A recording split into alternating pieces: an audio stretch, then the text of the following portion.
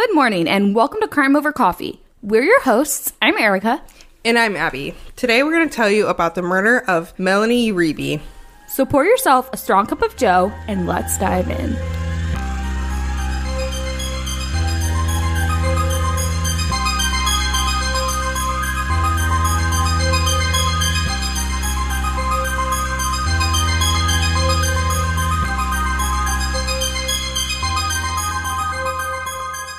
Erica, I'm really excited to discuss this one with you today because it's a topic that we have not covered yet. And I actually have no idea where your opinion stands on this kind of stuff. So this case deals with somebody having a psychic vision, which led to solving the crime. Ooh, I'm pretty excited to hear this episode. I mean, we've heard about and kind of talked about even briefly psychics that have had visions and ideas about where a body is, but none that have ever led to a case actually being solved. Yeah, so I'm excited to kind of see where your thought process goes during this. In December of 1980, Melanie Uribe was 31 and a single mother of an 8-year-old son. She was a nurse at Pacoima Hospital in Burbank, California. On December 15th, she was driving her black pickup truck around 10:45 p.m. and was stopped at a traffic light in the Pacoima district. And what happens next to Melanie is one of my worst fears. While she was stopped at the traffic light, 2 men came from either side of her vehicle and jumped in the car with her and kidnapped her. Was that seen by witnesses or was that seen on video camera? Yeah, they know this because a witness, Paul Wood, came forward and reported the sighting. At the time, they had no idea that it was Melanie, though. They just knew that a woman in a black pickup truck had been taken by 2 men. That's why I always keep my doors locked, anywhere I'm going, because I do have that exact same fear. Yeah, and typically cars nowadays will lock if it's running anyway on its own.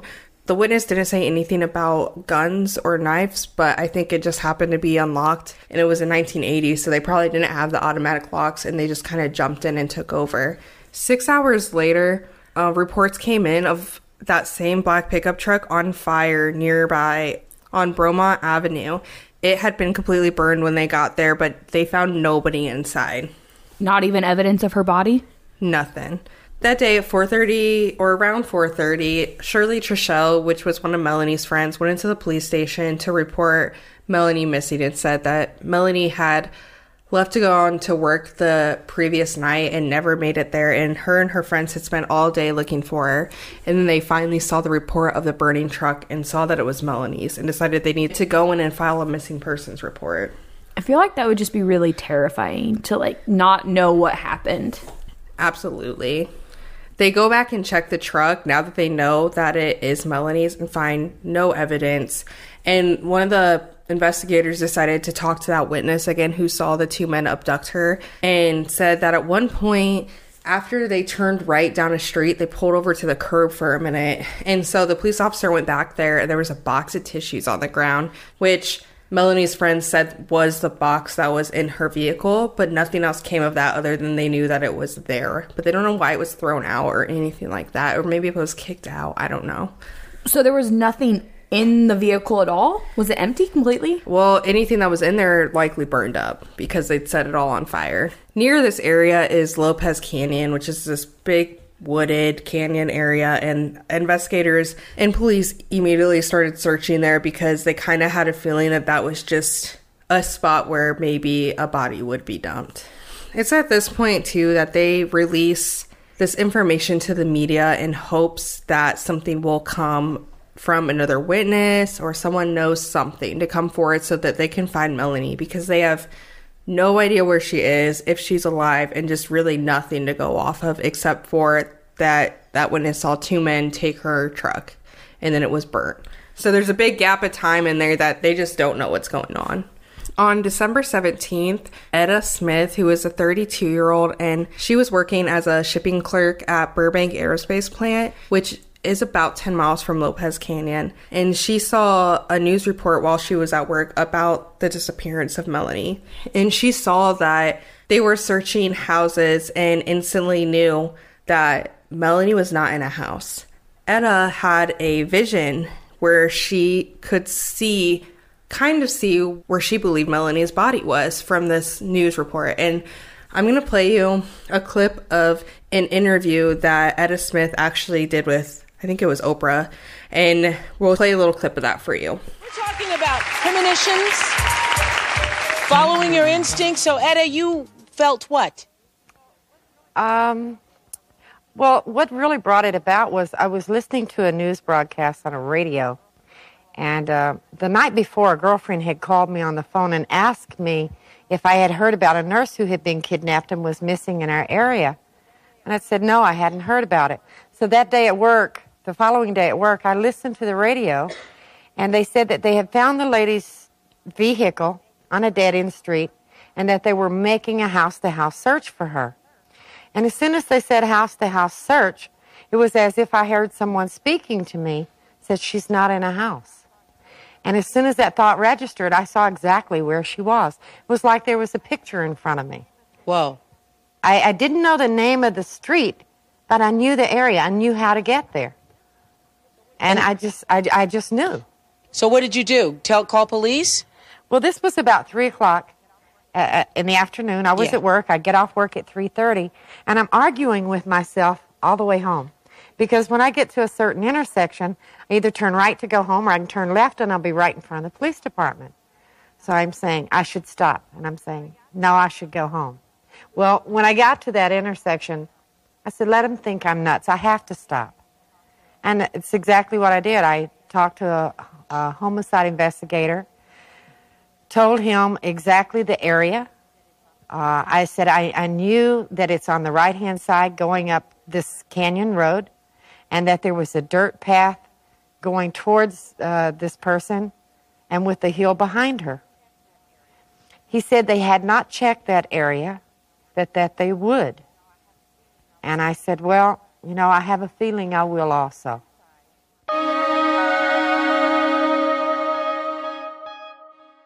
The mystery has been solved. Here at Crime Over Coffee, our go-to caffeinated beverage for every episode is Fire Department Coffee. And you can get some as well and save 15% with our exclusive coupon code CRIMEPOD15. Owned and operated by firefighters and veterans, 10% of all their proceeds go directly to helping sick and injured first responders. And with an incredible range of flavors and caffeine strength, it's a company that all of us can easily support. So please go to firedeptcoffee.com and use our coupon code CRIMEPOD15 to support us, support them, help first responders, and get some incredibly tasty coffee along the way. Erica, what did you gather from that? That seems like a very specific vision. Like, she really knew exactly where it was. And also, I'm really glad that she went to the police, because I feel like, I mean, I don't 100% know. You said it was a solved case, though. So I feel like without her actually taking that leap of faith and going to the police, Melanie's case still wouldn't be solved. Yeah, and I'm going to go ahead and take you on a little roller coaster here. And, you know, poor Etta goes through it. And we're going to talk about that a little bit. But after Etta leaves the police station, she gets home around 4:15 p.m. and she's late. And her niece, who was 21, was watching Etta's son and daughter, who were 9 and 10 years of age. They could tell something was wrong, and she's explaining this to them, and she finally is like, I have to go look. I have to go see this through. So they all get in the car, which later on she looks back and says, if I would have been processing things correctly, my kids wouldn't have come with me. But she didn't think about it. They all just get in the car, and she drives to Lopez Canyon and goes up the hill about 3 miles, and they're looking everywhere, and they're not seeing anything. But Etta says she can feel it, and she knows that Melanie is here.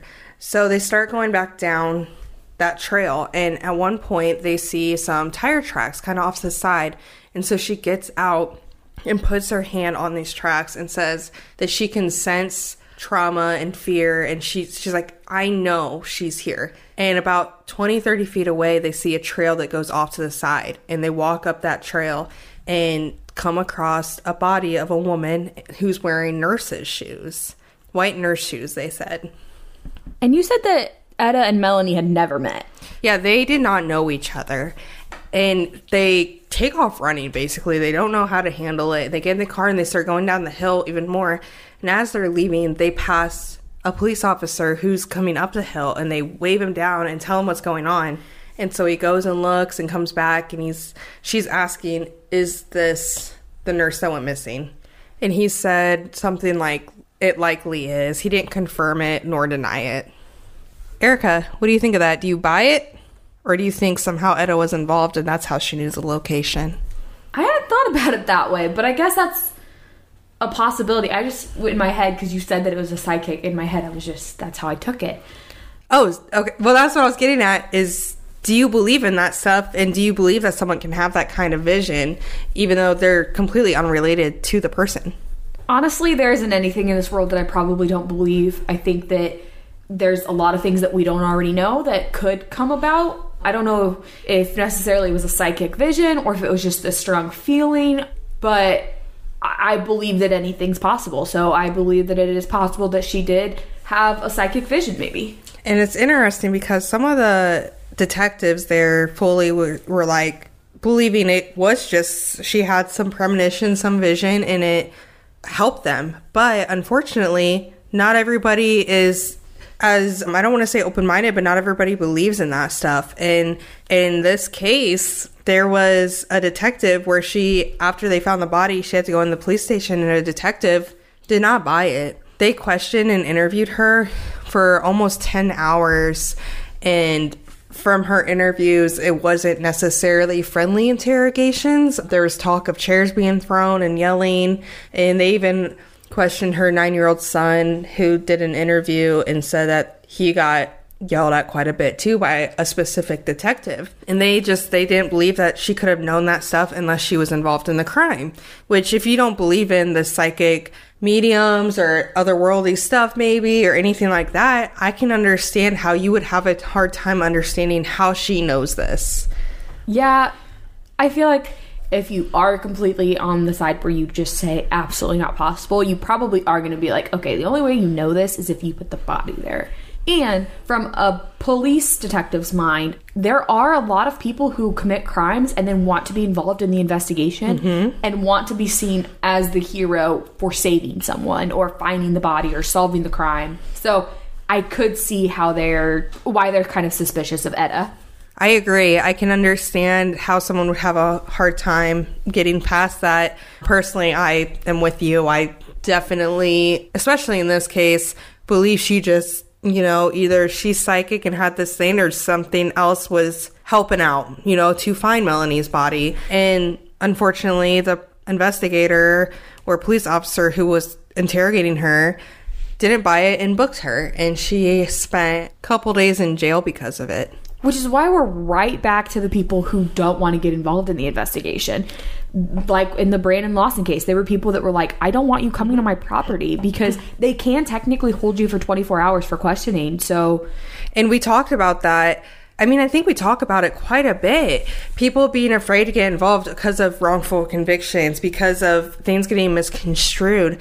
She talks about in that little clip and any other interviews you watch with her, she gets to that spot and she's like, do I go to the police station and try to tell them this if I believe it, which she firmly did, or do I leave? And ultimately, I'm obviously glad she did, but at the same time, she went through a bit because of it. You can understand this case specifically is a good example of why people are scared to come forward with stuff. And, sometimes you have solid information.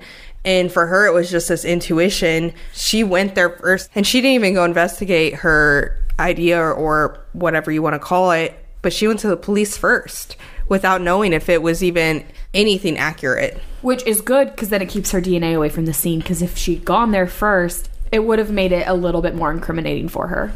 She talks about, and I said it earlier, that maybe your kids didn't need to be there for that site, but I think it's better that she had them with her, because they would have known if she had a body in the back car that, and she was dumping it and they were all there.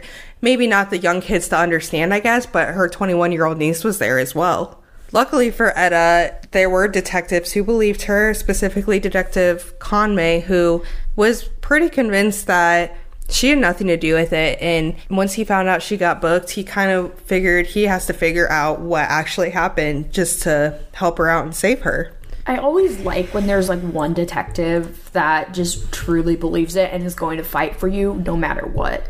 Yeah, and even from a standpoint of looking at why they saw two men get in the car with Melanie and take her. I just don't know. If you think she has a connection, I guess I can understand. But she's clearly not solely guilty of this crime if they do believe she was involved. Yeah, there would have had to have been somebody else involved. And the one witness, Paul, said that there were two men. So why were they thinking that she was involved? Because where does she come into play? Yeah, and that's what I was thinking and wondering as well.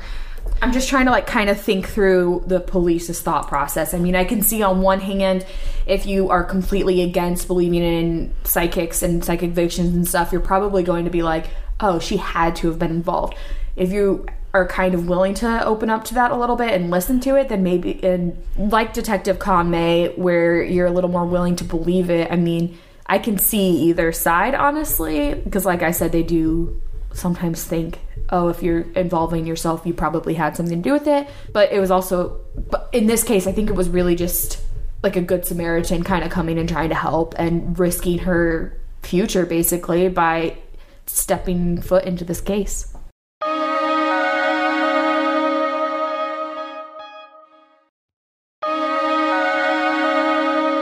The day after Melanie's body was found, Detective Conway received a call from an anonymous woman who said that she has the murder weapon. And at this point, they had not released cause of death or the weapon or anything to the public, so he asked, what is it? And she says, it's a rock. And in the coroner's report, it said that she had been hit in the head, and that was her cause of death, by a rock, likely the size of a volleyball, or around that size. Detective Conway, as I said, she called it anonymously, so he was not able to get a name or figure out who she was to further investigate this, really. And another call comes in on December 20th, so 5 days after Melanie was abducted, and they claim to know who was involved. And they agreed to meet the detective in a parking lot to talk about it. And they give some names of individuals who have firsthand account knowledge of what happened. And what we find out is that quite a few people actually knew who was involved because one of the men who were involved in this crime bragged about it. And a lot of people were scared to come forward and give their name because they were fearing for their lives as well, because of these individuals involved. So one of the first names that the detective gets is of a 17-year-old from the area named Norman Willis. So they go and pick him up, and he invokes his Fifth Amendment rights. He doesn't want to talk. He keeps his mouth shut. However, Norman's parents aren't keeping quiet. They tell detectives about one of Norman's friends named Lewis Carnell Morgan, who was 20 years old, and luckily for police, he had an outstanding warrant for a traffic violation, so they were able to bring him in, and he's talking and he's denying being involved in all this, and eventually he finally confesses. Also incriminates one other person, Spencer Nelson, who's 21 years old. So there were 3 men involved, and Morgan lays it all out there. He tells police. So that night, the guys decided that they wanted to rob someone, and unfortunately for Melanie, she was just in the wrong place at the wrong time. So they abducted her, pulled over, and Spencer Nelson actually raped Melanie in the back of her truck. And then they all got back in and drove up to that canyon where they led her up that path that she was found in. And Morgan tells investigators that Spencer Nelson wanted to kill Melanie, but Lewis Morgan did not want to be involved in murder. He didn't want to murder her. He just wanted to tie her up and leave her there.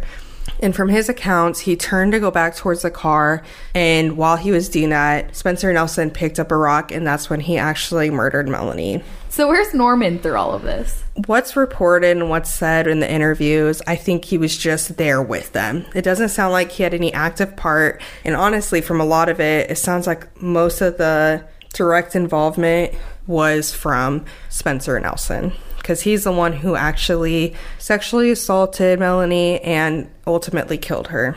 So after they go back to the truck, they drop off Norman Willis at home and take the truck and set it on fire, and then walked home after that. Seems really drastic to go from just wanting to rob somebody to like killing them.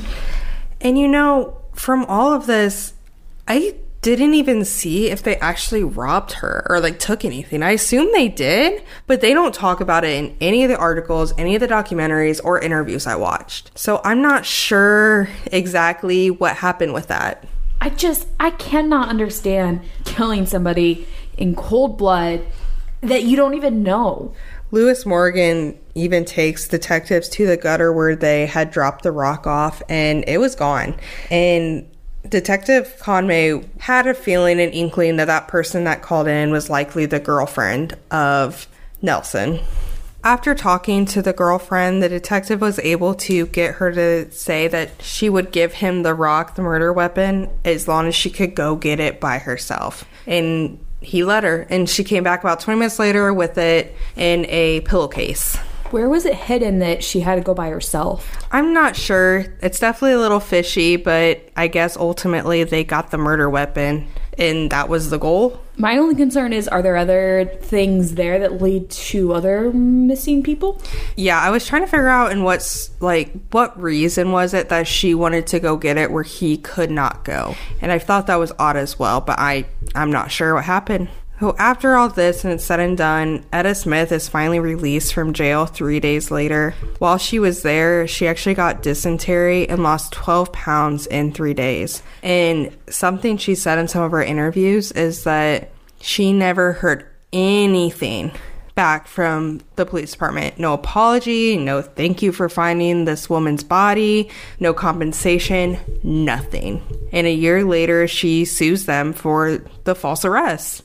And her attorney, James Blatt, requested that she be compensated up to $750,000. They ended up winning the settlement with a payment of $26,184. Etta ended up losing, it says $1,184 in wages and attorney fees from paying to make sure she wasn't going to get charged with it and missing work. And then obviously there's some emotional distress kind of thing in there as well.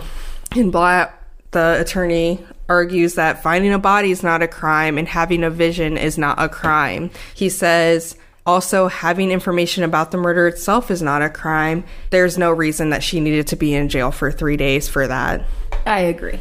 An assistant city attorney argued that the officers acted reasonably, and he said that with this, I think, quote, he said, bizarre tale of psychic vision, end quote, that the detectives believed they had to have her because she was a conspirator, and that it was completely reasonable for them to keep her in jail for those 3 days. I mean, it was reasonable for them to keep her in jail for 24 hours, but they didn't really have a reason for the arrest other than she knew where the body was. I guess maybe that's a reason. I struggle with that one.